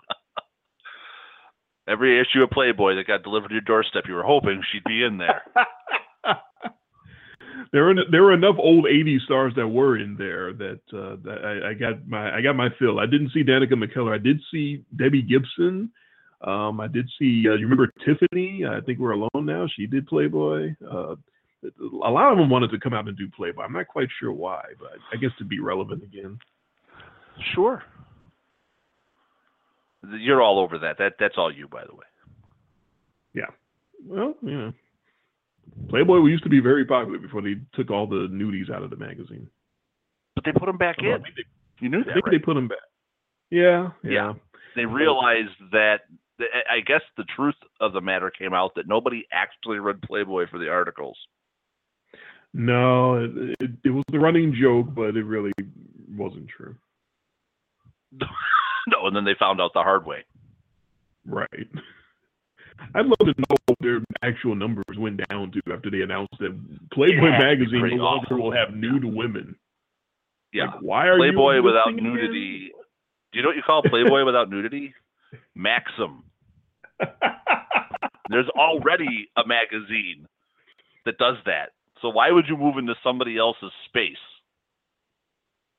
Well, did they have women that weren't nude? Did they take out pictures altogether? Because if they took pictures out altogether, Playboy without pictures at all it was all. But it was all like, you know, it became, from what I understood, not you were more of the aficionado than me, but from what I understood, it became more PG-13 rated. So it became Maxim. Oh, that would be Maxim, right? Just bikinis everywhere. Yeah, that's no. I mean, you see almost everything, anyways, but you don't have to put it on the top shelf. You know what I mean? Yeah, depending on what house you're in. Right. Do people buy magazines anymore? I mean, I couldn't tell you the last. I remember being a kid, especially with my sister, was really big into magazines. It was like we'd go grocery shopping, me and my family, my mom and my sister. And she'd go spend the whole time in the magazine aisle. And I remember going in the magazine aisle, and it was like, I remember actually subscribing to, like, you know, video game magazine. This is before you had the internet, when you could just go on a website and get all of this stuff for free. And do people still do magazines? I don't see magazines anywhere except for barbershops and doctors' offices. I don't see them anywhere nowadays. A few years ago, way back, you know, this is when I first met my wife. I know she had got me like a Sports Illustrated subscription, and she kept renewing it for me for a couple of years. I finally was just like, you know, you can stop now. Don't bother. I mean, it was good to read when I was on the shitter. And it was about it, you know. Well, I remember in the late 90s subscribing to a pro wrestling newsletter, because that's how big of a fan I was of that. And the internet had come along recently, you know, 3, 4, 5 years before, and I was starting to read some wrestling websites online here and there. And the moment that I read like 2 or 3 lines on a different pro wrestling website that were verbatim out of the newsletter that I was subscribing to, that's when I canceled my subscription to the newsletter. Okay, so I can go online and read the exact same shit for free that I'm paying you to write, and so why would I do that? So that was the end of that. Yeah, I think a lot of, you know, Sports Illustrated and stuff like that, a lot of those subscriptions are gone because you can go online and read the exact same stuff for free. Well, I remember my ritual used to be going to the grocery store or Barnes and Nobles or whatever it was, you know, someplace that had the books and the magazines, and getting every year for fantasy purposes, I'd always get the couple fantasy baseball magazines, right? I'd always try to get 2 or 3 different ones, because you wanted, especially, you know, being in the league that we're in, this predating as much research that you could do online, where, you know, you're looking for those players, those hidden gems, and you're looking through all the dollar values, and, you know, you've always kind of got your feeling about a guy, which is probably the best feeling I think you can get as a fantasy player, is being right about somebody that nobody else thought would be anything, right? I mean, those are always, like, even in the money league that we're in, the best feelings that we always get are when we're on somebody and people are mocking us for taking that guy, and then that guy becomes good, you know, and then it's like, it's almost like that's the victory, even beyond the winning or the losing. It was like, you were right about somebody, and 11 other players in that league didn't think you were going to, you know, amount to anything. And that's when you feel like you've won. So that's what you spend a lot of your time doing and looking for. And I used to pour through magazines until I finally started to realize, like, dudes were on the wrong rosters, you know, because you know, it took them so long to accumulate all this stuff that everything was old. So it never took into account, like, a guy who got moved to a different city, where you go on online and it's like, it's instantaneous. Somebody changes teams everything changes. Even like you go on a website. I don't know if you like roster resource or it used to be the depth chart site. Now it's roster resource or whatever it is, and it brings up like a guy gets moved and it's changed, and everything starts to change around, and all the prospect things change. A guy gets called up, the whole thing changes. It's like you can get right there. I could go on my phone and get like up to the minute stuff. Like a guy gets signed today in MLB, it could be a minor guy, and all of a sudden, boom, here's how he fits. Here's the 40-man roster. Here's how everything looks. It's like, why am I spending $25, $30 on magazines when I can get all of this for free on my computer? And I am not one of these people that will subscribe to any type of insider thing or, you got to, no, there's so much out there that you don't have to pay a nickel for someone's basically opinion about what a projection or something like that is. That's the biggest lie that's out there is thinking you're going to pay money and get better content. You're not.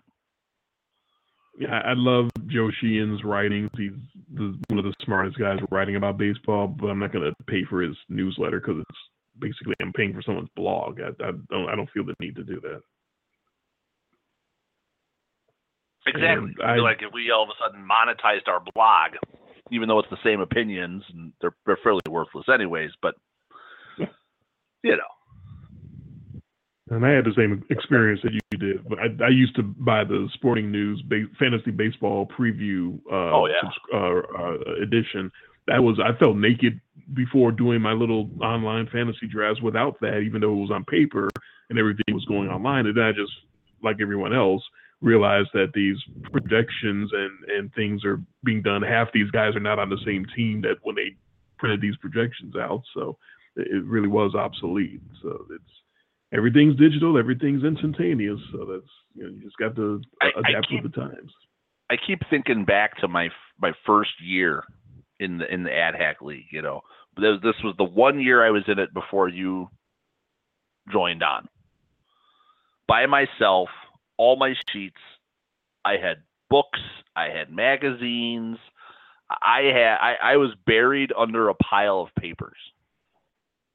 And it was. I looked, and they probably looked around the room and like, yep, that's the new guy, that guy over there. I was so lost. That whole thing was moving. No, I mean now we hardly have anything. I'm saying we look at the new guys in the league and we. That's what especially when we had we talk about them on the show whenever we talk about it. We had the team of the three guys that all had laptops that. We're all spending so much time talking to each other that they'd miss the auction calls and then they lose out on all the players. What happened? We missed our turn? What? Huh? What? Yeah. And they all had laptops. And they're all typing away on their laptops. Each guy. Like it's just now it's just me and you and a couple sheets, and I totally didn't even realize that every year I used to write down on the legal pad every pick. Who got him and what team he went to. And I'm like, well, that's kind of redundant because I'm already doing that on the master sheet. And I have no reason to ever go back and look at who took who in the fifth round. Or that's not the kind of stuff I need to study because that means I'm worried more about what other people are doing.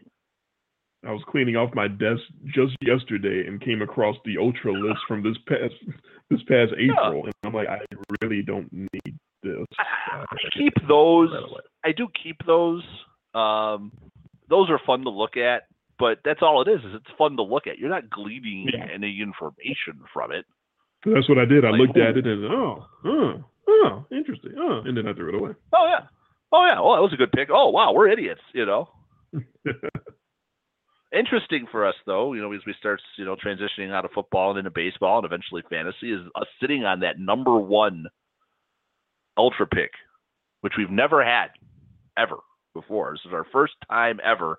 We finished in 5th place, and we get that number one. For people who don't know this league word, that means we get the first pick outside of our auction format. So we get any minor leaguer, any international player, we get the number one pick. It's going to be very interesting having that because we've never had it before. We've never been in that position. Too bad someone took Otani last year. Yeah, somebody did, but there are guys. I got guys. There's guys. There's good, solid prospects that are available that are highly touted prospects that'll be out there for us. We can get the pick of what we want. It never had that feeling before. Am I allowed to tell you what I figure is going to happen with that on the air here? Because I think it's with the number one my pick. Yeah. Oh, I already have a name in mind. Fairly obvious. I already have a name in mind. I mean, if I had to pick it right now, well, what am I giving away? It's the number one pick. Well, that's true, but that's not even where I was going. But go ahead. Oh, did you have like a prediction on who I was going to pick, or no? I was going to say what I think happens to the number one pick, to the number one ultra pick every year to whoever has it. That they'll say they're a bust. Some ridiculous stud player gets sent to AAA for 10 days because he needs some extra quote-unquote seasoning, and he falls into the lap of whoever has the number one ultra pick. That does happen sometimes, and sometimes it is just a straight-up minor leaguer. It feels like it happens every year.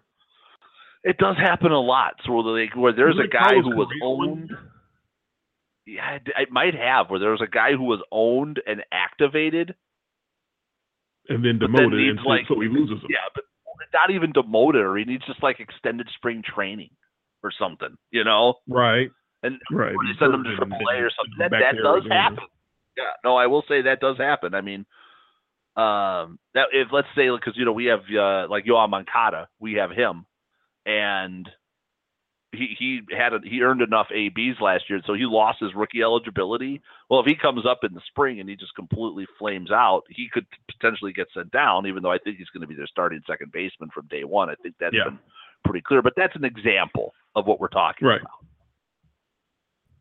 So yeah, it could happen. My example is it feels like it happens every year, but my example is like the Chris Bryant thing, where everyone in the world knew it was ridiculous that he's getting sent down to AAA before that rookie season he had for extra seasoning, and I got to take advantage being here in Memphis. I got to see him as the Iowa Cubs came and played against the Memphis Redbirds during that first week, and I got to talked see about him that a lot on the show because it was so beautiful to watch him work on his swing and watch the entire Cardinals, or they're called the Redbirds down here, the AAA team, to watch them shift him over to the left side of the infield to the third base side the entire time, and he just calmly flips doubles to the opposite field, no problem, no big deal, because he was just working on his game, because he wasn't going to slug he wasn't going to pull everything, because he could do that if he wanted to, because it's AAA pitching, but he didn't do that because that's not going to work on his game. He was there to work on his game, and he just did what he had to do and went about his job and just showed that talent that he had. It was just a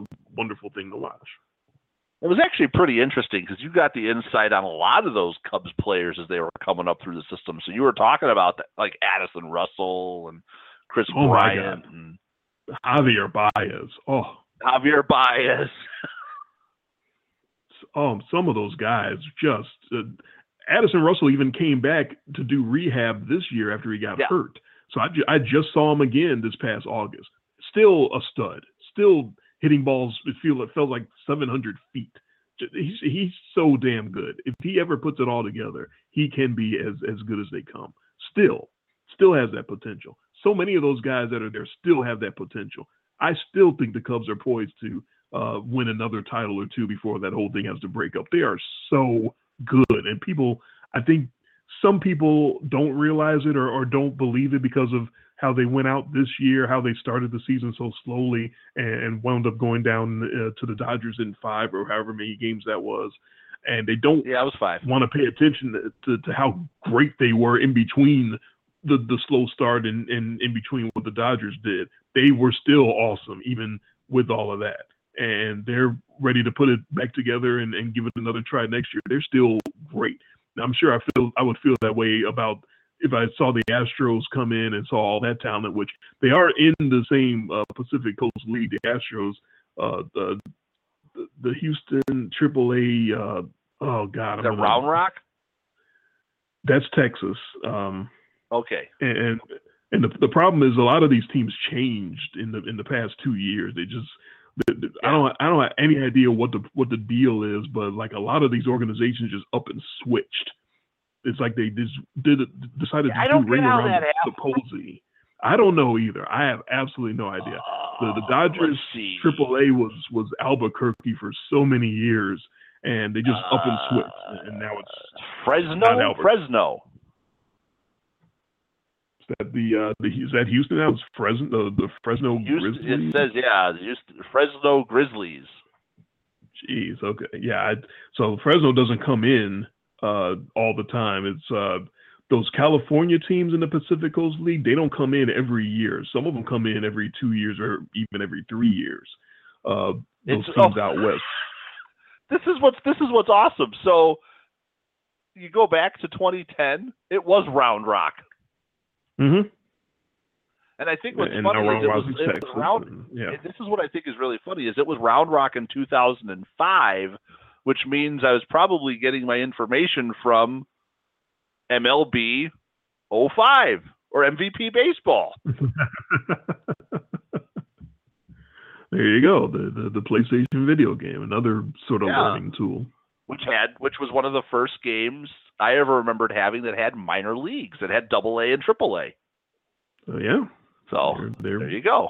Right there for you to learn. But don't learn them too hard because they'll just switch on you for no reason all of a sudden.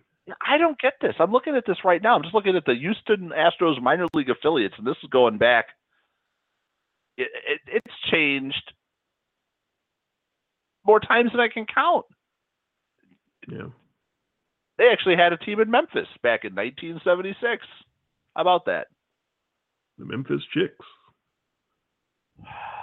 I don't know if that was that the Chicks back in 76? I think so. No, it was the Memphis Blues.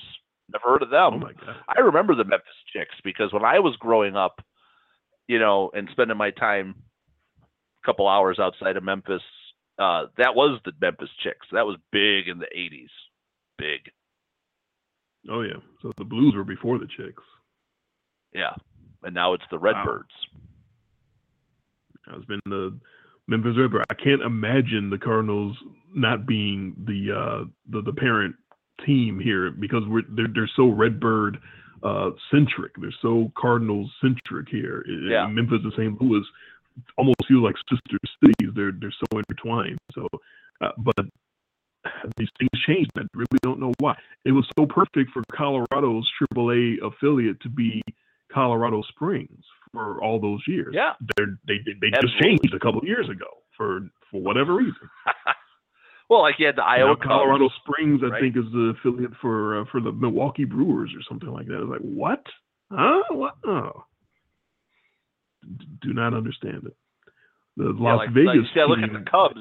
This is awesome. Like I look at the Cubs, their AAA affiliate, Iowa, has been the same since 1981. Mm-hmm. And you can't imagine them being anyone else but the Iowa Cubs.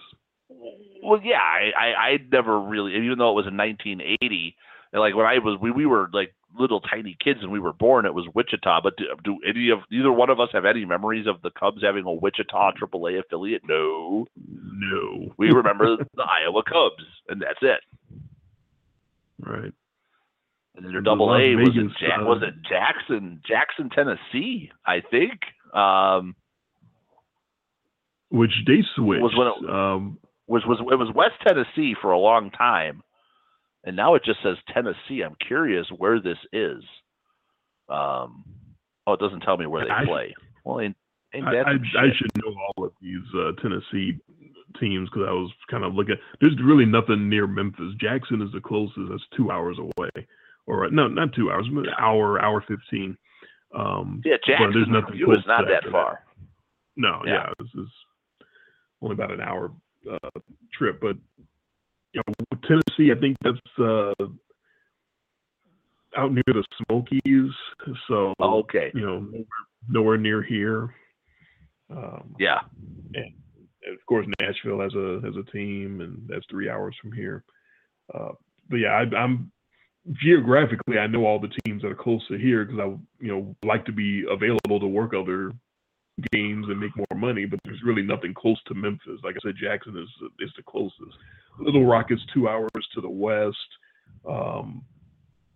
Jackson, Mississippi, I think is a couple hours down south, maybe 3 hours. So there's really nothing close to over here. All those Tennessee teams, they're all out west. They're all near Knoxville and stuff. Yeah, well, so you get a little minor league baseball talk on the show today. You get a little everything with us. We spray to all fields. Another baseball term. See what I did there? I do see that. I'm just excited for the fact that my long run of work is finally slowly coming to an end here. So I've actually got a nice long stretch of not working that I'm beginning right now, which is a little mini vacation. Not all one solid vacation, but I'm actually beginning a nice long stretch here. We're in like the next 11 days. I only work 3 of them, which is going to be really nice. Yeah, it sounds really nice. It does. I got tomorrow and Sunday off, which is my version of a mini vacation. Oh, wow. A weekend. An actual weekend off. I'm off tomorrow, too. And that's sort of, like I said, that's why we're doing the show tonight. Yeah. My wife wanted some husband time. All righty then. And tomorrow during the day, I get some kid time. There you go. That's always great as well. You need husband and wife time. She is sick of the dog. So. Looks like it looks like my weekend's gonna be taking care of the missus, unfortunately. Well, but that's good. That it's good that you'll be home. You can kind of, get her some soup and. Yeah, did that yesterday. Soup and a sandwich. Yeah, there you go. See, do your husbandly duties and make your wife feel better. Yeah, I know. I'd rather spend time with her when she's healthy. You know what I mean? I don't want to. All right, I got a weekend off. What are we gonna do? Oh, yeah. Let me go fetch you some Kleenex. I'm going to get you some more Kleenex. Pretty much. I'm going to run to Walgreens and get you some more Halls. I'm sure that's coming tomorrow, too. Yeah, you got it all planned out. I figured it. Trust me. I mean, I got to go get you some Sprite. or the Stars and Stripes equivalent of it. Well, I'll buy the Sprite as long as it's on sale. I'm not paying $2 for a bottle of soda, which is what they'll charge at the Walgreens down here. I don't know if that's nationwide or the knockoff soda. It's like Sierra Thunder. The Walmart brands and stuff. Dr. Thunder. Remember Dr. Thunder? Yeah, it was basically just straight up knockoff Dr. Pepper, but they called it Dr. Thunder. What was the knockoff Mountain Dew? Because I thought that was Dr. Thunder or Mountain Thunder or something like Dr. that. Thunder. Dr. Thunder was the ripoff Dr. Pepper. And there was another one that was the ripoff Mountain Dew. We always used to make jokes about it, because it was just so, like Hill Mist or something like that. Like it was just like, let's just take the closest possible knockoff, we're not going to go get Dr. Pepper. I'm going to go get Nurse Salt. That wasn't Volcano something or other, the Mountain Dew ripoff. Volcano Rain. Yeah. I'm making somebody money now. I'm throwing out free ideas. Yeah. Volcano Rain for your Mountain Dew knockoff. That sounds like the name of a progressive rock band. Rain. Now on the main stage, give it up for Volcano Rain. Yeah, see, there you go. Oh man, our hour's almost up. How about that? That was truly, once again, kings of non sequitur. Always seem to make it that full hour, don't we? I wonder what we're going to talk about, and then I look up and we're getting sniped. Happens all the time. I mean, so. Tuesday, perfect for the recap show, but then we have to look. I'm thinking we're looking at Thursday for the pick show this week. So fair warning. Oh, fair warning. There you go. Your entire weekend will be taken up next weekend. Okay. It is entirely spoken for by children and fun festivities. Yeah, we have been warned. So there we go. I'll be ready. I'll have my picks ready on Thursday evening. Hopefully nothing that we haven't done before. It'll be a special Thursday night edition of our Saturday pick show. Yes.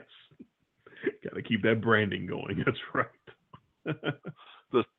Jeez, I know we've ripped that a new one on the show many times, but I still can't get over that every time I see an NFL game on a Saturday and they call it a special Saturday edition of Thursday Night Football. And I'm just like, oh. It's almost as silly as really? Dr. Thunder. Dr. Thunder. And that Dr. Thunder, people, that's a real thing.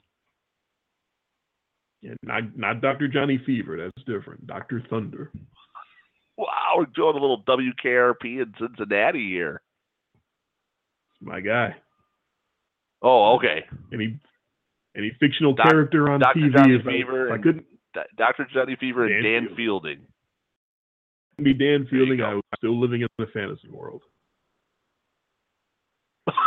If your life was a fantasy, you'd be Dan Fielding. Is that who you'd be? Of course. Who wouldn't want to be Dan Fielding? He was the man. He was the man.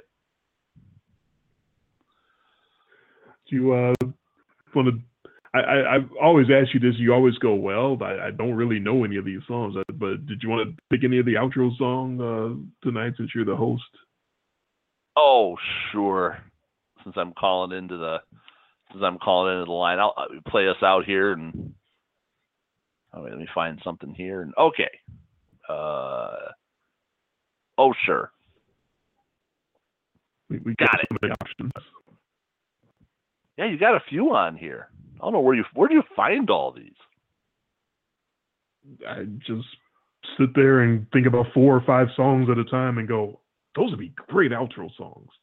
You got to have a long beginning with not a lot of words, and they just come into my head.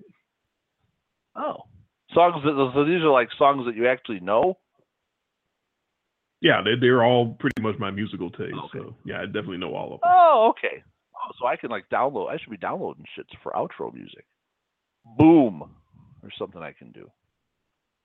Look for some audio files and get us the hell out of here. All right. So we'll be back on Tuesday then at 9 p.m. I should be around. I'll be around. I don't have to work that day, so 9 p.m. should work if that works for you. Central Time, 10 p.m. Eastern. For our guy, yes. Our guy in Detroit. Oh, that's right. You don't have to tell me that. I know that. Okay. No, so for any other, we got a new listener. Starshine. I forgot his name. Starshine. What was it? Mothership. No, he had a name. Mothership, Starfish. I forgot his name. I thought it was Mothership, like Parliament Funkadelic. I have to go back and listen. No, it was Star something. Oh, maybe it was All right, Starship. we're out of here. We appreciate you, whoever you are. Yeah. All right, we're gone. We'll see you Thursday night. In much less detail, the podcast.